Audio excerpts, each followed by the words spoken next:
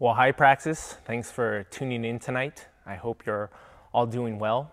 For those of you who don't know me, my name is Alan. I'm one of the interns here at Lighthouse. Even though I personally haven't been to an actual physical Praxis meeting, it's kind of strange, but I miss it. It may sound weird, but I even miss you guys. And that's because there's just this sense of loss and longing. And I look forward to the day when we will be able to meet face to face and fellowship together in person. But in the meantime, praise God, we can still gather around the scriptures and continue our study in the book of 1 Peter. We'll be looking at verses 13 to 17 tonight. So let me go ahead and read our passage, and then we will pray for our time. 1 Peter, we're in chapter 3, beginning in verse 13. Follow along. Now, who is there to harm you if you are zealous for what is good? But even if you should suffer for righteousness' sake, you will be blessed. Have no fear of them, nor be troubled. But in your hearts honor Christ the Lord as holy, always being prepared to make a defense to anyone who asks you for a reason for the hope that is in you. Yet do it with gentleness and respect, having a good conscience, so that when you are slandered, those who revile your good behavior in Christ may be put to shame. For it is better to suffer for doing good, if that should be God's will, than for doing evil. Let's pray. God, we come to a portion in Scripture that is difficult to digest, hard to stomach, because it tells us, it presupposes that we will suffer, that persecution will come as a result of our obedience to Christ. And it is tempting to just shiver, to shrivel up and cower. But Lord, we pray that you would cause our hearts to burst with confidence and joy, not in our own strength and abilities, but in you, in the one we have believed and entrusted our lives to, that Christ would be more valuable and precious to us than all that could come our way. Lord, we pray that your word would pierce our hearts, that it would shape our minds, that it would inform the ways that we live, that you would be pleased and honored, and that we might be joyful in Christ. And so use the teaching of your word to edify your saints, to equip us for the work of the ministry, Lord, that you may be exalted in our lives, in our world. We pray these things in Jesus' name. Amen. I do not know him. The little girl looks closer at the guy and says to those around her, No, this man was with the Nazarene. And so for a second time, he reiterates, I do not know the man. Well, that doesn't prevent the bystanders from approaching and announcing, certainly you are one of them. So what does the apostle do? Peter swears to them, I do not know this man of whom you speak. The rooster crows, and Peter, the rock, crumbles into pieces, weeping. His failure is apparent. His guilt overwhelms him. Now, this is the guy who writes what we just read in 1 Peter chapter 3. Someone who skirted suffering to save his own skin, to spare himself a little embarrassment before a small servant girl and a group of strangers. Someone who talked all big in front of other disciples about not forsaking Jesus, only to abandon him now, in his greatest hour of need. Instead of defending Jesus, Peter denies him. You know the story well. And you would think such a person would be the last candidate qualified to pen our verses for tonight. So what's changed? Once so proud to be called the rock, Peter has been humbled, broken and rebuilt now upon God's stone. As we studied back in chapter 2, a cornerstone chosen and precious. And listen here, whoever believes in him will not be put to shame. Shame is not the end of the apostles' story. Redemption is. Redemption is his epilogue, his ever after, if you will. In the last chapter of John's Gospel, the thrice denying disciple is restored threefold by Jesus Christ. And from there, the lesson is not only recorded in the pages of Scripture, it is written on Peter's heart. It's why this fallen sinner can humbly commission his words to us. Oh, learn from my mistakes. Stay the course. Seek his kingdom. Suffer well. Now, at the forefront, we need to qualify this kind of suffering. It's not a result of your sin, your blunders. It's not suffering because of a difficulty God providentially brings into your life, like cancer. Peter is talking actually about persecution. He's writing to believers who are on the run, who are dispersed, if you recall, because they're being hunted, sought out for their faith to Christ.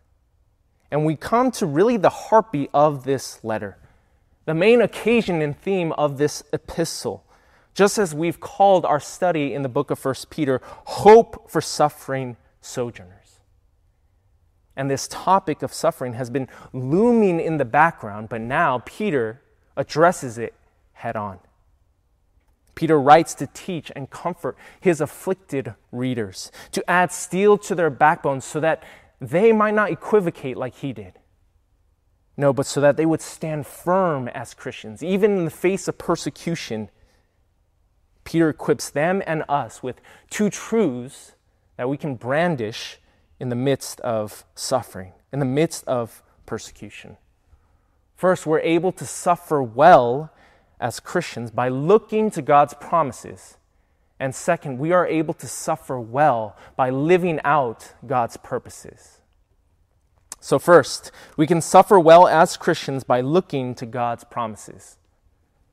Verse 13, look again in your Bibles. Now, who is there to harm you if you are zealous for what is good?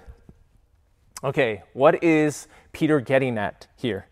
Is he asking a rhetorical question because the answer is so obvious? Well, in some sense, yes. Usually, if you're doing good, you don't expect someone to hurt you. Normally, if you had to pick between a good person and a bad person, you would assume the guy who does bad is the one who's going to invite a beating. And while that is generally true, we know that it's not always the case. The world isn't black and white. Life isn't fair. Sometimes the wicked do flourish, sometimes the righteous are harmed. Ideally, suffering for righteousness, it shouldn't happen, but it does. So how are we to reconcile this as believers? Well, Peter launches us above the clouds. While justice isn't guaranteed here on earth, we take comfort in knowing that in the end, God will right every wrong. That's why we can suffer well. Because we're not looking for vindication here, but in the final judgment. We don't hope in men. We place our hope in the one who reigns above. This is where Peter is directing our eyes.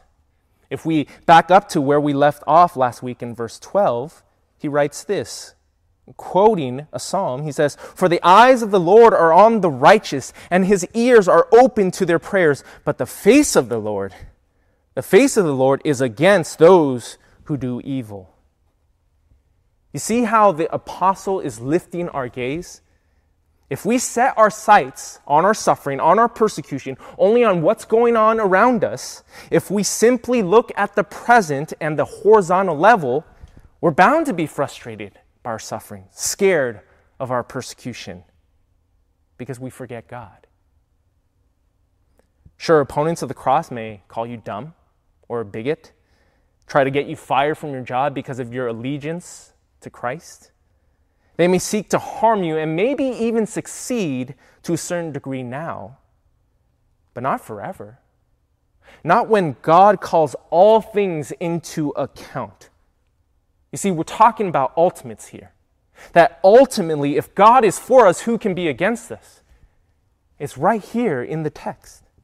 The Lord opposes those who do evil, but God's ears are open to the cries of his people. God's eyes are on his people.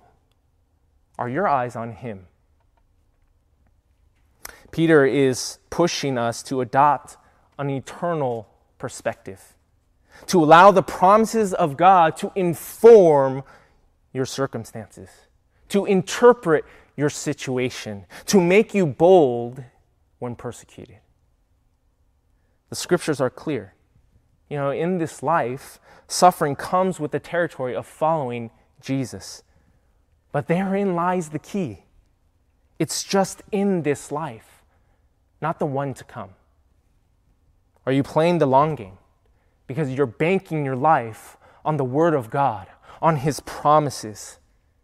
And people may bruise our egos, may bruise our bodies, may rob us of our possessions. But as Peter has declared in chapter 1, beloved, we have an inheritance that is imperishable, undefiled, and unfading, kept in heaven for you.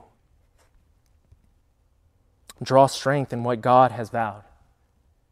Our troubles and pains in this life, yes, they're very real. I don't want to minimize that. It hurts. It hurts when non-Christians mock you about your faith.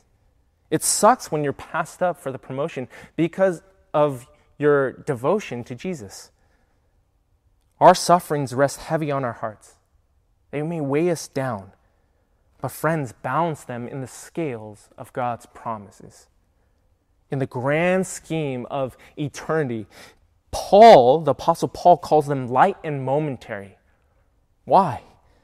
Because of what we trade them in for. This light and momentary affliction is preparing for us an eternal weight of glory beyond all comparison. That's why we don't lose heart. That's why no harm can ultimately be done against us. That's why we can agree with Peter as he writes verse 14, but even if you should suffer for righteousness' sake, you will be blessed. Look, I'd be lying to you if I told you the Christian road is the easy road. It's not. It's hard. In the words of Jesus, it's narrow, but it's worth it because He's there. I'm the way, the truth, and the life. Or in a word, this could be summed up as blessed. Now, there's a punchiness here in the Greek. For emphasis, it literally reads, but even if you should suffer for righteousness' sake, blessed. Why? When we suffer for righteousness' sake on the outside, it shows us His righteousness has laid hold of us on the inside. In these moments, our suffering is a sign of salvation, that His promises have gripped our hearts and transformed our lives and made a distinction that invites persecution from unbelievers. It can assure us that we are actually walking in the footsteps of Jesus Christ. And there, as we suffer for righteousness' sake, we are reminded of our true blessing. For following Jesus, for suffering for righteousness' sake, it may very well cost you your friends at work, relationships in your family, but how blessed it is to be a child of God, to be brought into the family of Christ. For following Jesus, for suffering for righteousness' sake, you may forfeit a bonus or be kicked out of your house.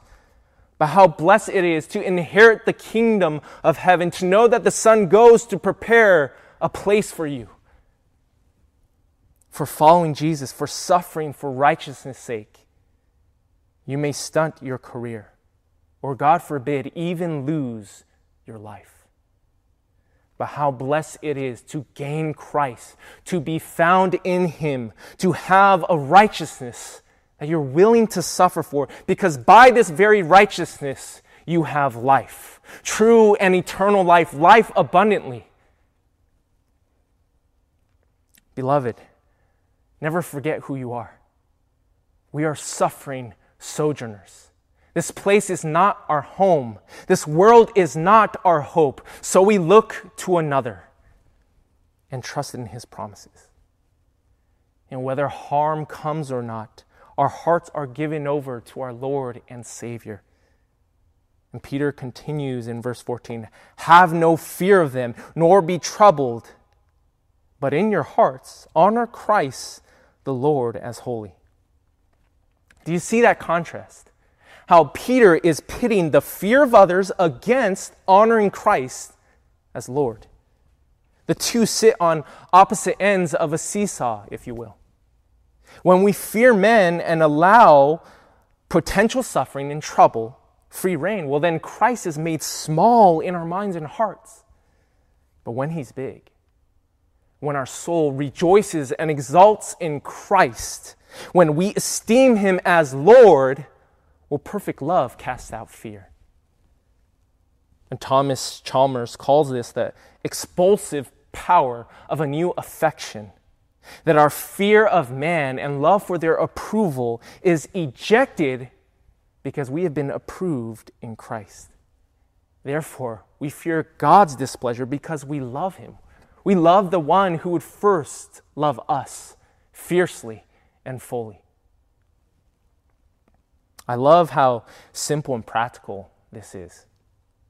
The secret to combating our fear, whether we cave into persecution or suffer well, it all hangs on loving Jesus more, on setting him apart as supreme in our hearts. This is the linchpin of the Christian life. The heart of the matter is a matter of the heart. You see, we're all willing to suffer for what we deem and see as valuable to us. We submit to diet restrictions and the burn of cardio because we're set on slimming down, being toned. We take criticism, even unfair criticism, from our superiors, from our bosses and teachers, and put in overtime, put in the hard work because we're set on succeeding, on climbing the corporate ladder. And when Christ is more precious, when we look to God's promises and linger over the gospel, well, Jesus ascends his throne and sits on the seat of our hearts, our affections, our actions. And when he does, we not only trust him in our suffering, in our persecution, but it transforms also how we handle them. We transition now to the second truth we cling to. And as Christians, we suffer well, we endure persecution by living out God's purposes. Secondly, we suffer well by living out God's purposes. And I think sometimes we equate suffering well with mere survival, right? If I can just make it to the other side of this without forsaking my faith, well, then I'll chalk it up as a victory. Now, perseverance is definitely a part of suffering well, but it's not the only component. Don't become so absorbed with putting up with persecution that you miss what God is doing in you, that you miss what God is doing around you. As Elizabeth Elliot has said, suffering is never for nothing. Christian, we don't just grit our teeth and endure abuse and harassment from the world. We live out God's purposes in our suffering. And one of the purposes is highlighted here in verse 15. Says, transitioning from the last section, but in your hearts honor Christ the Lord as holy, always prepared to make a defense to anyone who asks you for a reason. We'll stop there. What's interesting is the construction of this verse, the flow. The apostle doesn't stop or take a break. It's actually very smooth and seamless. Quite woodenly, let's honor Christ the Lord as holy, ready always to make a defense. And that's insightful, revealing to us, because it shows us there is an unbreakable connection, an expected outcome that follows. When you honor Christ the Lord as holy, you will be prepared to make a defense, which is telling, which teaches us the best way to be ready is to revel in Jesus. Our devotion to him naturally produces a defense. Now, defense is the word apologion, from which we derive the words apology, apologetics. Immediately, I bet we picture heated debates or philosophical arguments. Maybe we think of a book we read like Case for Christ, or gathering all the historical and logical evidence to prove the resurrection of Jesus Christ actually happened. Maybe the word evokes and creates a legal setting in our minds where we imagine ourselves behind the bench on trial, having to give a defense for our faith and why we believe what we believe. And sure, this word may encompass some of that, but it's not only that. The apostle is broadening the scope because making a defense doesn't only happen in the courtroom. I mean, here, Peter generalizes the scenario by using general words. Always. Anyone who asks. Those are the only requirements for when this command comes into play. We are to live out God's purposes in suffering well in persecution, regardless of the situation. Whether we find ourselves in the courtroom, in the classroom, in the locker room, in the conference room, in the dining room, anywhere and everywhere. The only qualification is that someone is curious enough to ask us about our distinction, about how and why we suffer as Christians. And more than scaring you, I hope these verses encourage and challenge you. I know it does for me. This verse isn't reserved for those with a philosophy major or an apologetic bent. You don't have to be the next Tim Keller or Ravi Zacharias. In fact, 1 Peter is written to people in the first century who, for the most part, couldn't even read. But you know what they could do? You know what you could do? You can speak. You can give reason. That when occasion arises, someone asks you why you are calm and gracious to those who belittle you for your convictions, while you work with integrity when everyone else is cutting corners and pressuring you to do the same, while you still pray before lunch even though others mock and laugh at you, while you suffer for righteousness' sake, you're ready to tell them. Persecution can prop open the door to give you an in, to provide you an opportunity to give reason. And it doesn't have to be anything elaborate or polished. Reason here is quite literally logos, a word. Don't worry about being eloquent or a great public speaker. Just speak. If you've been saved, if you understand the gospel, if you are a Christian, then at bare minimum, you know enough to tell someone about Jesus, to share the gospel of salvation, to give reason for the hope that is in you. If you're not confident, well, there's so many resources to train you, to equip you.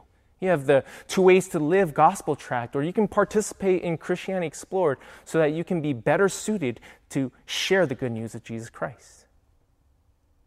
But I want you to notice how precise Peter is here. Give reason for the hope that is in you. He doesn't tell us to give reason for the love that is in you or the joy that is in you. He charges us to be ready to give reason for the hope that is in you. Hope is the form of faith when facing death. And how applicable and true today in the midst of the season we're in the face of COVID-19. You see, in times of suffering, especially, people are looking for hope. Even those who oppose you, even those who oppose the things of God. And in times of suffering, we have a hope the world knows nothing of. This time of coronavirus has made that incredibly apparent. God has His purposes for this terrifying pandemic. Perhaps as a blessing in disguise, people, more than usual, are searching for hope.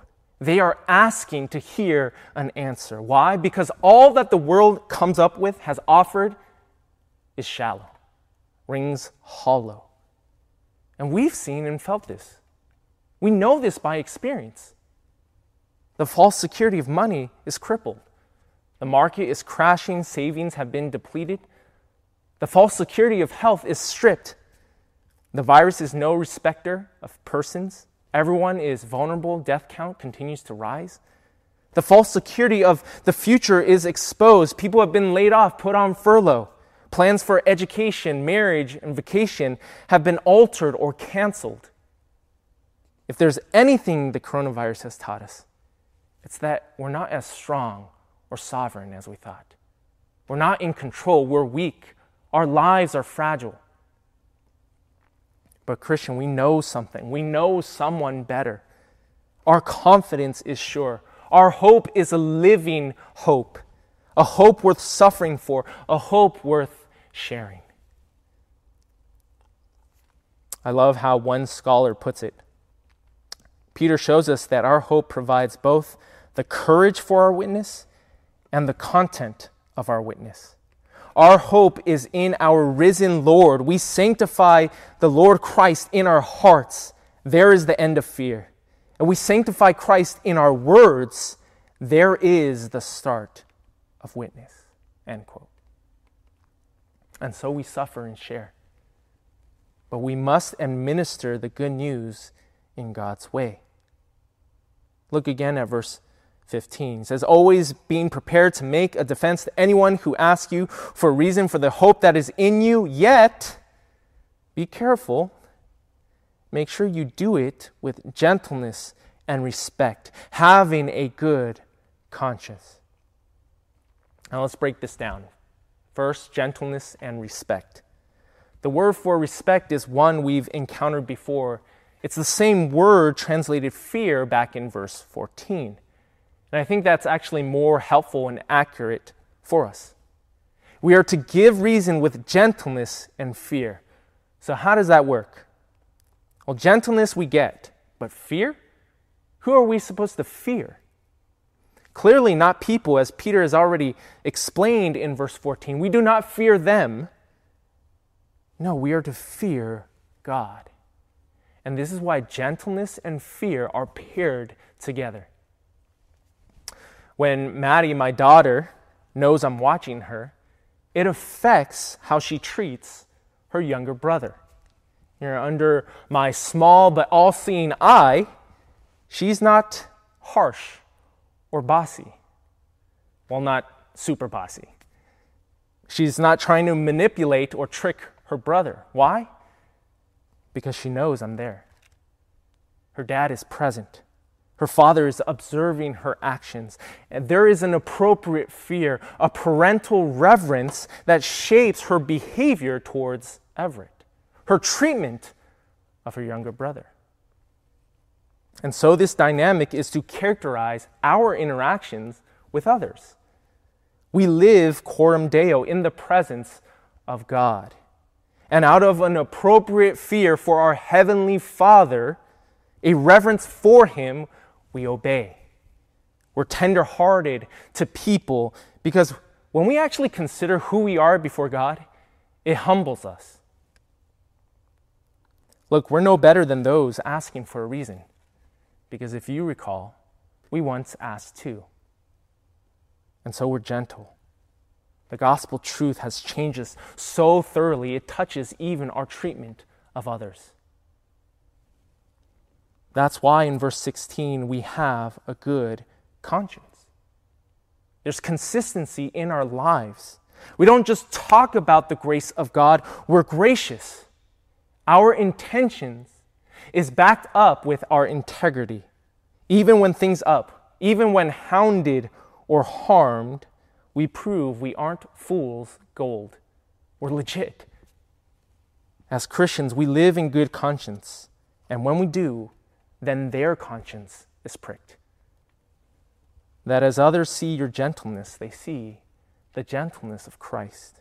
That as people marvel at your love for Jesus and your love for others, they are won over to the loveliness of Jesus Himself. That as they are told of the hope you have in Christ, they are persuaded to place their hope in Him as well. Message received because it matches. Both the message and the manner are important. Yes, contend for the faith, but don't be contentious about it. There's such a thing as winning arguments but losing souls. I mean, the gospel message, if you think about it, is offensive enough. Let's not add our own offenses. But it's when we give them no reason for their sin but their sin that they are convinced.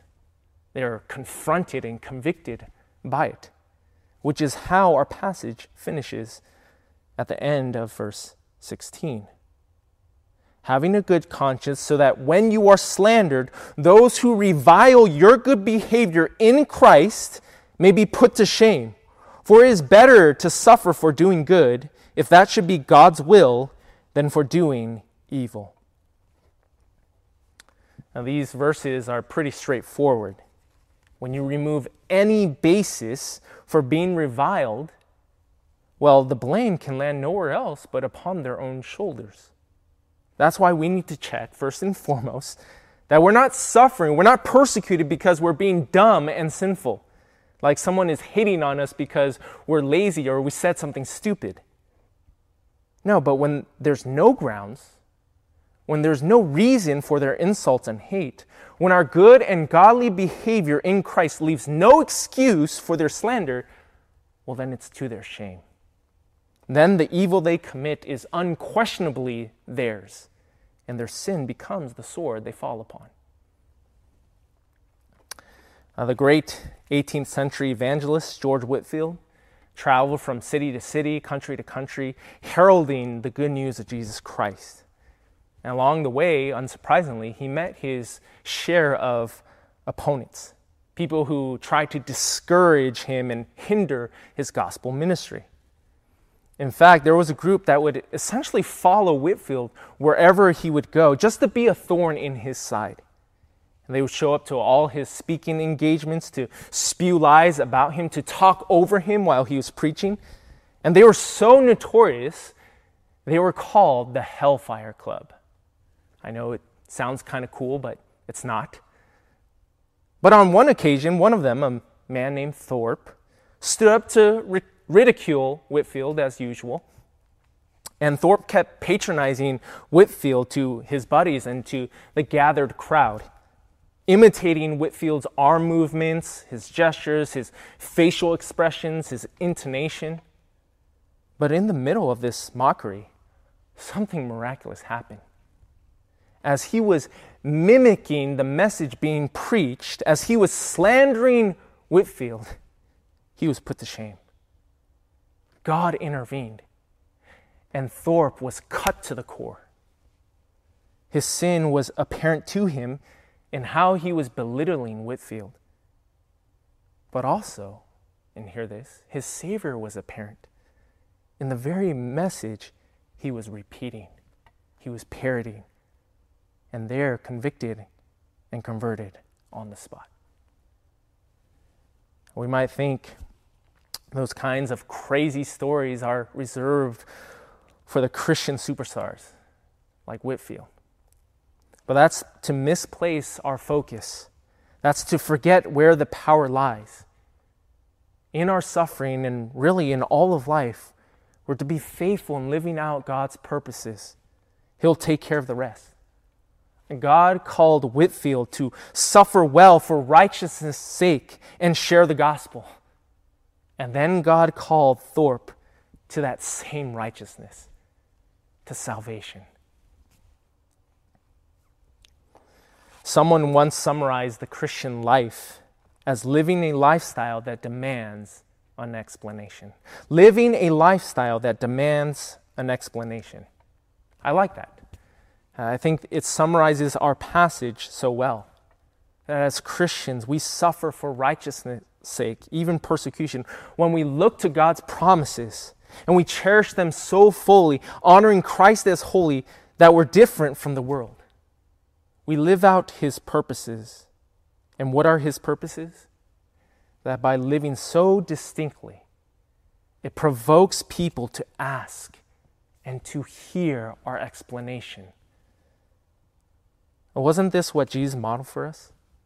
As we will see next time in verse 18, just glance really quickly. For Christ also suffered once for sins, the righteous for the unrighteous, that he might bring us to God. And when we look at Jesus, it all crystallizes for us. And Jesus, silent before the chief priests, before Pilate, before the jeers and taunts. Jesus bearing his cross so he could bear our shame, so that even those who slandered him might receive salvation. He refuses to defend himself. In fact, he's persecuted all the way up a wooden tree, and there he can declare, "It is finished."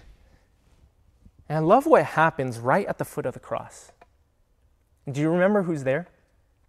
There's this Roman centurion, an unbeliever. And he watches Jesus throughout the whole thing. Jesus suffering, persecuted, put to death. And what is the Roman centurion's conclusion? Well, he's left with no other option. He confesses with his lips, "I've never seen anything like this before. This man must be the Son of God." And so we follow in Jesus' footsteps. Let us live a lifestyle that demands an explanation, that gives an answer, that says something better than suffering and shame, that preaches our living hope, Jesus Christ as Savior and Lord. Let's pray. God, we marvel at Christ. Lord, we see him, his composure, in the midst of persecution, in the face of so many enemies. Lord, he did not falter. He did not strike back when he was struck. But Lord, he embodied grace, love, kindness, your justice even.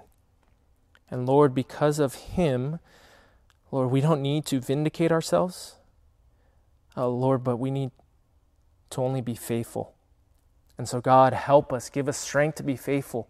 Encourage us with your word, that no suffering goes unseen. But Lord, your eyes are upon the righteous. And Lord, you are doing something amazing through something so apparently evil, that you can use persecution of your saints to draw people to yourself, to bring others to a saving faith in Jesus Christ, that they might have hope beyond this world, hope that we rejoice in, hope that will carry us through, because it is a living hope. It is a hope in the resurrected King, in Jesus Christ our Lord. So may we set him apart and honor him as holy in our hearts. And may you be pleased. We ask that your word will continue to circulate in our hearts, that it might bleed over to our hands and feet and affect and change our lives. We pray these things in Jesus' name. Amen.